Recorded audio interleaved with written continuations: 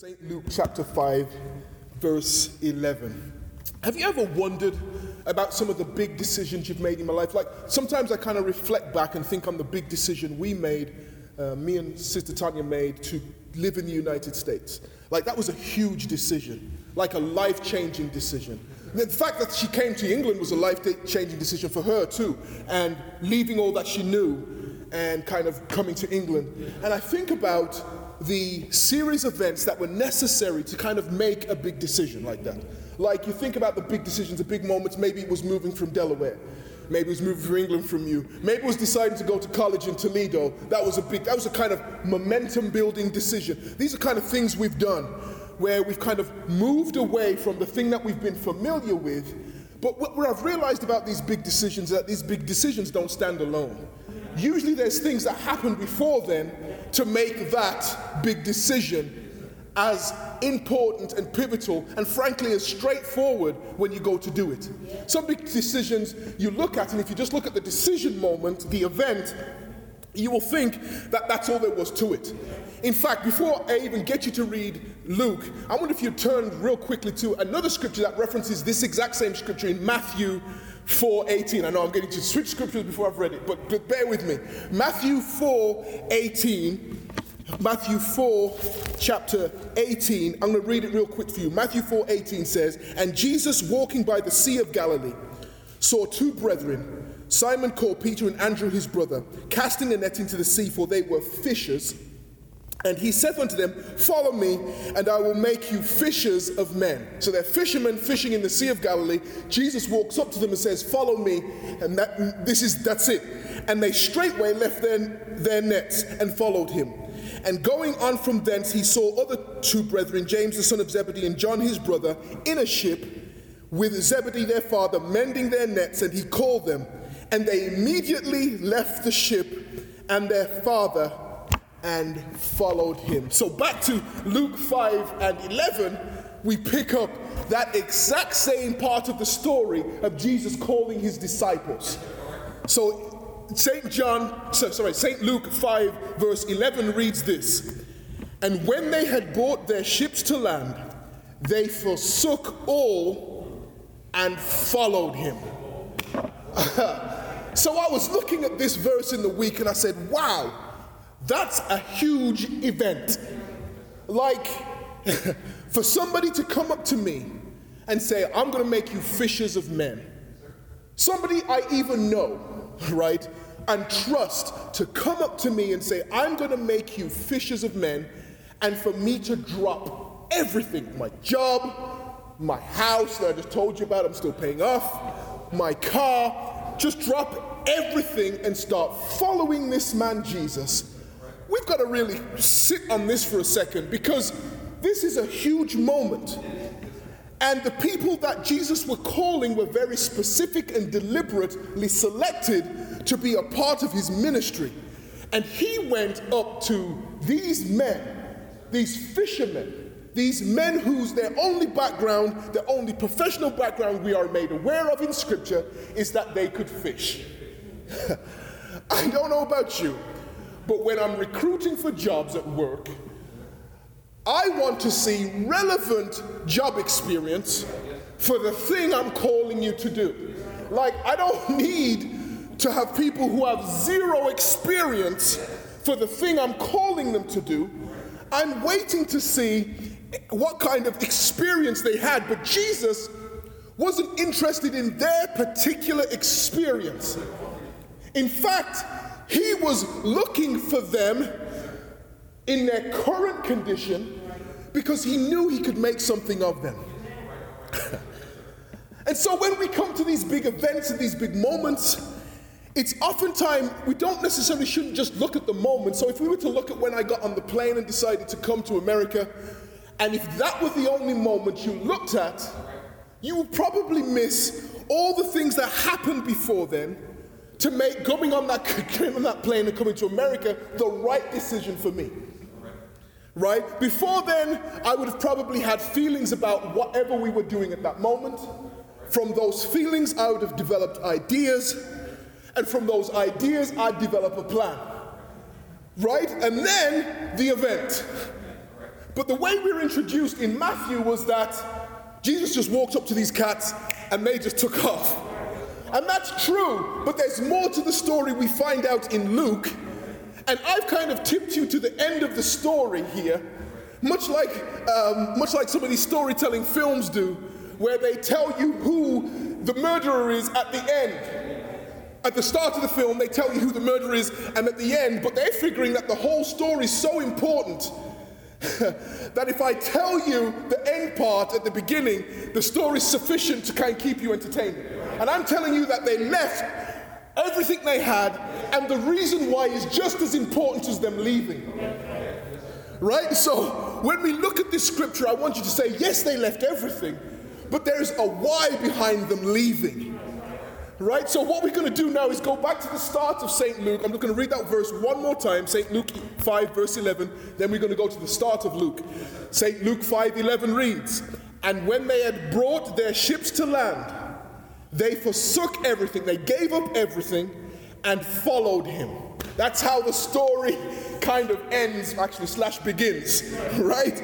Is them giving up everything and following Jesus. Now let's go back to the start of St. Luke chapter 5 and verse 1. And it says, "And it came to pass that as the people pressed upon him to hear the word of God, he stood by the lake of Gennesaret." Lake Gennesaret is the same as the Sea of Galilee. It's the same place. It's just a different name for the same location. And there are places in Galilee. Galilee is the place where Jesus started his ministry. If you want to know where Jesus started his public ministry, it was in Galilee. And in fact, in Galilee, what Jesus had been doing prior to this moment, we heard that he goes into the desert. We know that part of the story. He goes into the desert. But then after immediately coming from the desert and after the temptations, we see that Jesus actually takes this opportunity to go to the synagogues and start to preach. In fact, one of the first things that happens is that Jesus starts reading. He says, he goes into this passage from Isaiah. It says, "The Lord hath anointed me to preach." Yeah? Remember that scripture? He says that the Lord has anointed me to preach the gospel to the poor. Somebody find that for me. The Lord has anointed me to preach the gospel to the poor, to the brokenhearted. This is the first in the synagogue. This is where Jesus kind of publicly comes out. Let me hear that scripture. Ministers found it, I think, for me. Isaiah 61. Yes. "The Spirit of the Lord is upon me. Yes. And has anointed me to preach good tidings. Yes. Unto the meek. And he hath sent me to bind up the brokenhearted, to proclaim liberty to the captive, and the opening of prisons to them that are bound." Gospel to the poor. This is the whole thing of the ministry of Jesus Christ. He establishes it day one. And so he's preaching around Galilee, and he's getting a name about himself. What actually we find, I'm going to make you reset again, in chapter 4 of St. Luke. In chapter 4, we have to go back a little bit further. In chapter 4 of St. Luke, we find out that Peter's mother-in-law is sick with a fever. That same Simon, remember Simon is Peter. Simon gets renamed to Peter later by Jesus after the revelation he gets from the Holy Spirit. But just prior to chapter 5, Peter has a kind of parallel conversation with Jesus. Jesus finds out after he's preaching in the synagogue that Peter's mother-in-law is sick with a fever. The scripture describes it as a great fever. As a great fever. And he comes in, thank you, Lord Jesus. Jesus comes into her house from the synagogue he was preaching in, from that temple he was preaching in, and lays his hands on Peter's mother-in-law. And the scripture says immediately she goes from having this incredible fever, this great fever, to being so well that she is able to serve Jesus.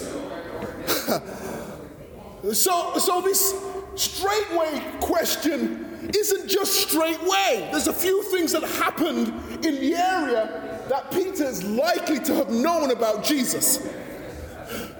And I'm telling you this because I think it's important to us to realize that when people have an encounter with Jesus, they don't know exactly who he is. And they don't necessarily move on the moment that they know his message. Sometimes it takes a moment for it to sink in what is happening with me and with this man, Jesus. Sometimes I think we assume that we've got such a great word that they're just going to be converted on the spot and get it. When sometimes it takes a few times to understand the relationship we're supposed to have with him. So chapter 5 then, I want you to sit that moment then in chapter 5. That's where chapter 5 begins. Peter kind of knows who this guy is because his mother-in-law's well now. And according to the way it looks, that fever was going to take her out. So let me begin by reading chapter 5 verse 1. Let me start there now. And it came to pass that as the people pressed him to hear the word of God, he stood by the lake of Gennesaret, the Sea of Galilee. Okay? And two ships standing by the lake, and saw two ships standing by the lake, but the fishermen were gone out of them and were washing their nets. I was fascinated by this. The fact that he even pointed out two ships, because you can't get on two ships, you can only get on one. Right? There was probably much more than two ships because this is the Sea of Galilee. It's a fishing town. Where Peter's from is a fishing town. You know there's going to be tons of ships and tons of boats, right? So he's got lots of ships and lots of boats to choose from. And the scripture specifically tells us he has two boats to choose from. One of those boats is owned by Peter. The same Peter who sometime before, he went straight from the synagogue. Right, and look, to be clear, Peter's mother-in-law didn't go looking for Jesus. The scripture tells us that he walks out of the synagogue, walks straight to Peter's mother's house, and heals her in the house. Meaning, he knew exactly who he was going to go to and what he was going to do when he met Peter's mom. Meaning also, that when he sees the two ships, and he sees, frankly, all the other ships, he knows exactly who owns them. Glory to God. He knows exactly who he's speaking to. I don't know how you came to this gospel. I don't know if you came because your parents were here. But I need to tell you this so that you get it in your spirit. He wasn't just coming for them. Glory to God. He wasn't just coming for them. He wasn't just interested in healing and bringing salvation to their house. He was interested in you too. He saw you when he was saving your mother. He saw you when he was saving your mother. Glory to God. You thinking that it was just an accident that he happened to be in the same house healing that woman? Oh, glory to God. He saw you just because he was making waves around you. I need you to understand he was making moves toward you. So now Jesus is at the Sea of Galilee and he's sitting there with two boats to choose from. And the scripture tells us in verse 3, and he entered into one of the ships, which was whose? Which was Simon's. Peter's ship. He has a choice of two ships. He has a choice to start his ministry anywhere he wants. He could go to any place he liked, but he goes to this town, goes to that man's mother, goes to this location, and picks two ships, then picks the one that Simon owns. None of this is by chance. None of this is left to fate. All this is deliberate act of the Holy Spirit. Verse 3, and he entered into one of the ships, which was Simon's, and prayed him that he would thrust out a little from the land. I'm going to come back to that little part in a second. And he sat down and taught the people out of the ship. Random dude walks up to you. Now what we find out in a moment is that Peter's been fishing all night. He has been, he worked the night shift. That's the best time to get the fish. He just finished working the night shift. He used to work nights. And I remember you needed a few hours in the morning and maybe a couple more in the evening, and then you were set, right? But he comes up to Peter and he says, hey, Simon, I need you to take your ship, I need to take your boat, and I need you to take it out a little, not a lot. I'm not asking you to go far right now. I'm seeing if you're willing to go out just a little. Look, sometimes I think we also assume about folks coming to Christ that they'll get it all in one point. And I think sometimes we also assume they're willing to do everything on day one. And they're not. They're just willing to do a little. They're just willing to do something. They're just willing to get here on Sunday. They're just willing to listen in on a Sunday. They just want to sing some good songs with you on a Sunday. I'm okay with it. Like, you don't have to be the one who does backflips in the Holy Spirit on day one. I just need you to do a little. Like, I just need you to move your ship from here to here. Let me use your boat. Come sing with us just for a minute or two on a Sunday afternoon. I don't need you to just preach. I don't need you to play the drums. I don't need you to lead with song. I just need you a little. So he says to Peter, he says, let me use your boat just a little bit. And Peter happily says, and prayed him that he would thrust out a little from the land. And he sat down and taught the people out of the ship. Now, Peter's resources all of a sudden have just become the Christ's resource. Whatever he could use to preach, Peter's vessel becomes the first opportunity. Like, sometimes you just need your house for some prayer. Sometimes I just need your time. Maybe I do need your resource. But be open to it. And they're not quite at this moment ready to go any further than just, okay, I'll lend you my boat for 5 minutes. I kind of know you. I've heard you preaching around.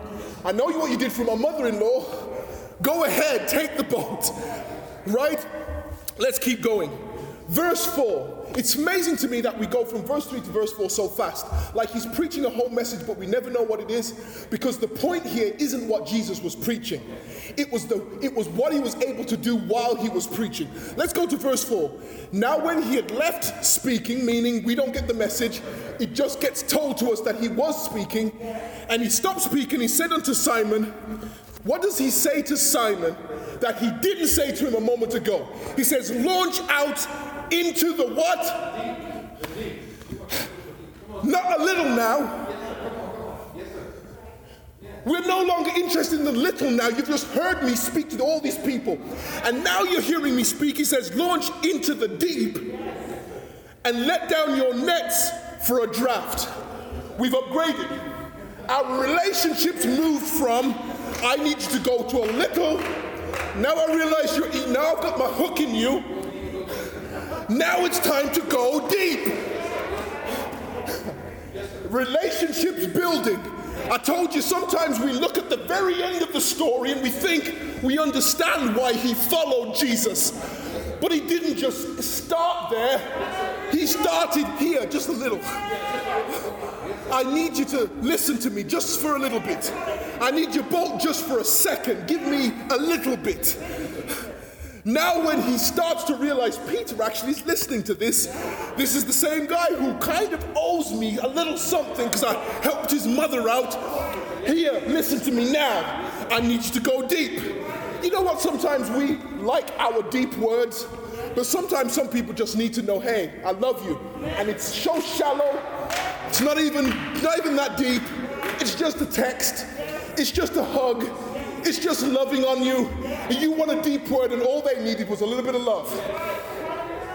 But you were so eager to get them into the deep, and they weren't ready for that yet.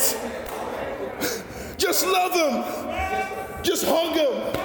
Show them some love. Oh, gosh. Let me see what the scripture says here. Launch out into the deep and let your nets out for a draft. Now we're starting to see a little bit of resistance.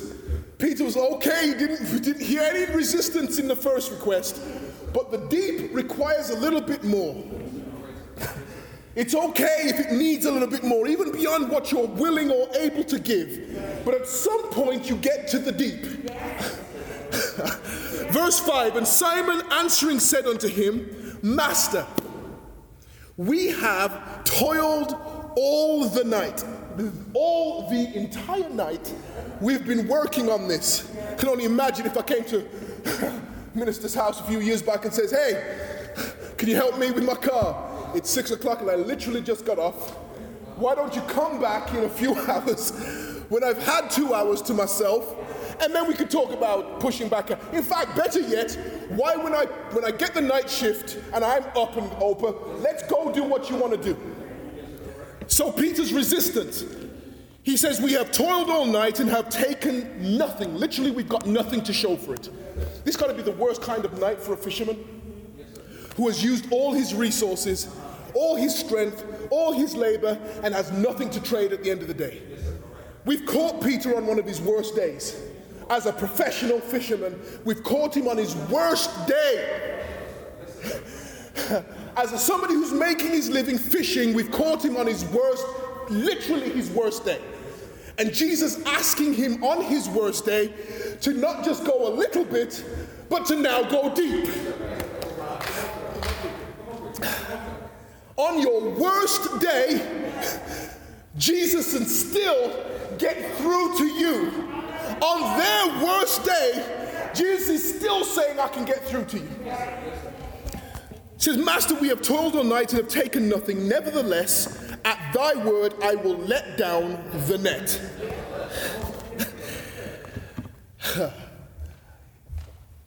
Let me go back for a second to verse 2. And saw 2 ships standing by the lake, but the fishermen were gone out of them and were washing their nets. This is what we find Peter doing. He's washing his nets, preparing them for next night. Right? He's working, preparing his nets for the next night. And Jesus just went up to him and says, I need you to stop the work. I know you've been working all night, and I know you failed all night now. And I need you to stop washing the nets because we need to use them that you're supposed to use tomorrow night right now. So he's asking him to not only reinvest in time and go back out, but to take the work he's doing and stop.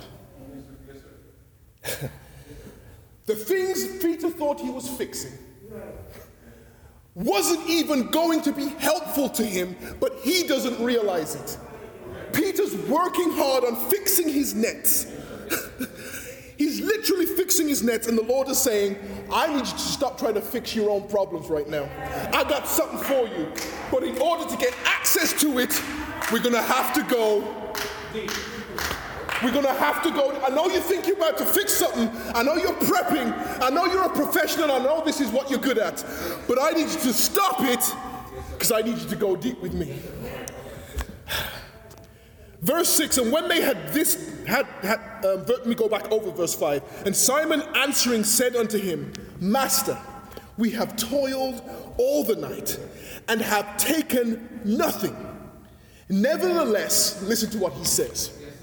Nevertheless, at thy word, I will let down the net. The thing I've just been working on, the thing I've been trying to fix, I'm going to give it up at your word. Like, this is my job, this is my profession. People are waiting on me to make some money, get some things together, but at your word, I'm going to do this. He knows enough about Jesus to know that this can't be for nothing. He's seen him heal his sick already.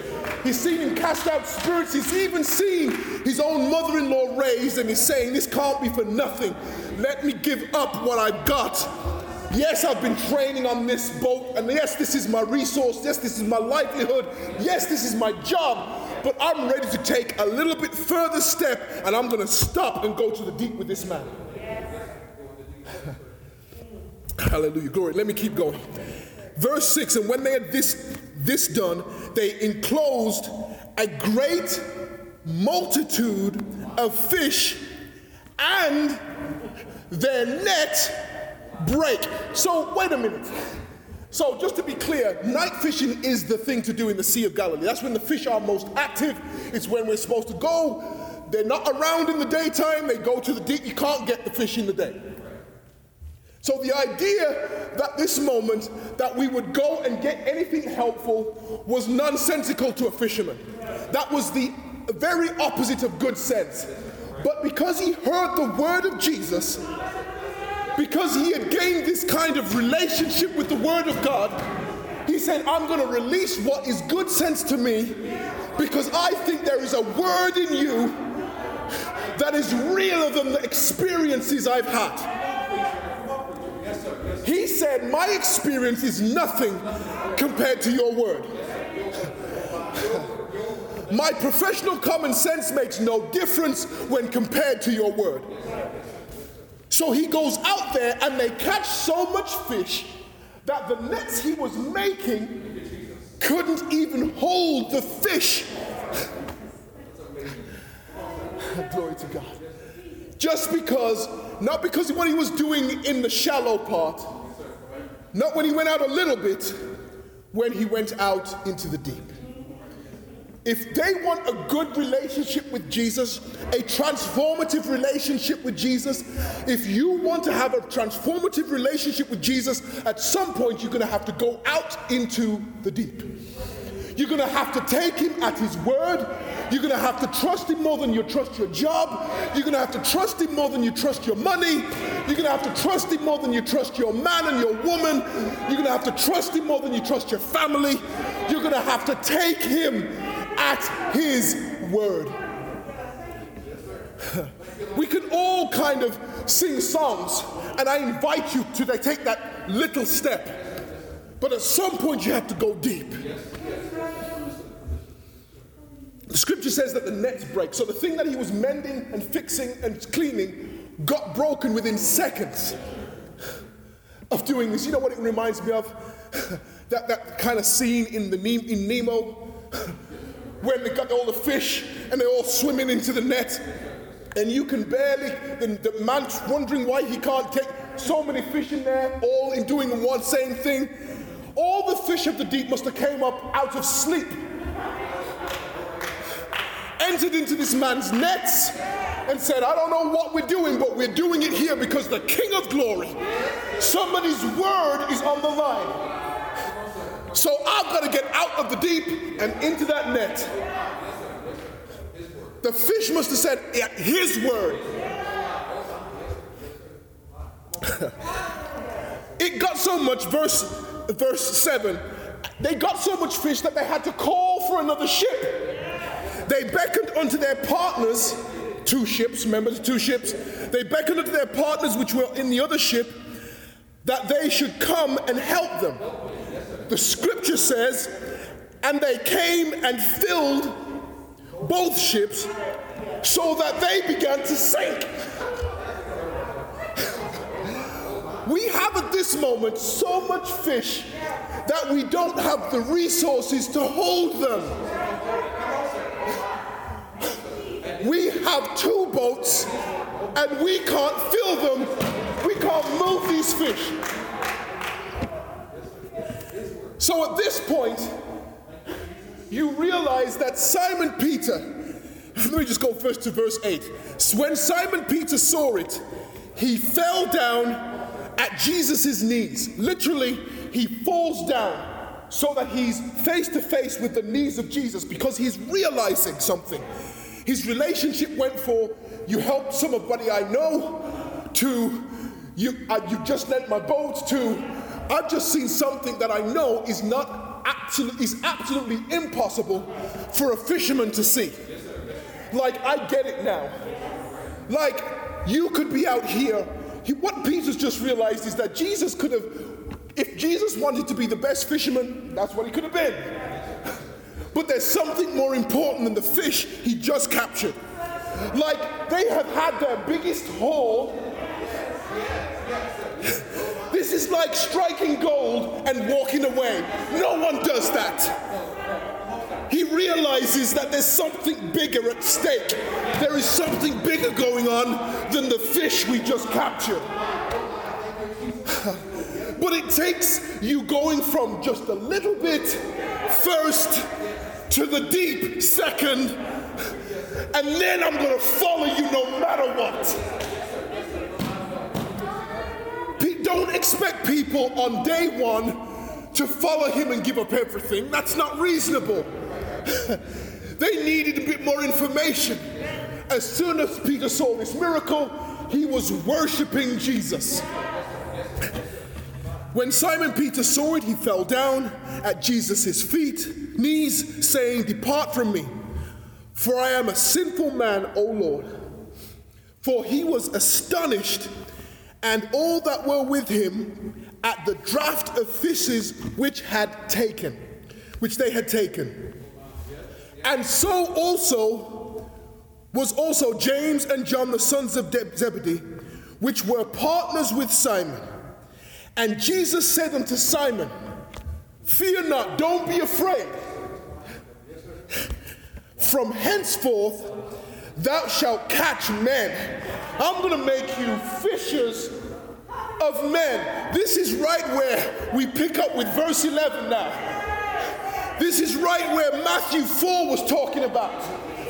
Follow me, I'll make you fishers of men. And we thought that events, they just walked off. No, they saw a miracle. They saw Jesus take them from a little to the deep. Said, "Man, Lord, look, if you could have done this whole time, that means the point is never the fish."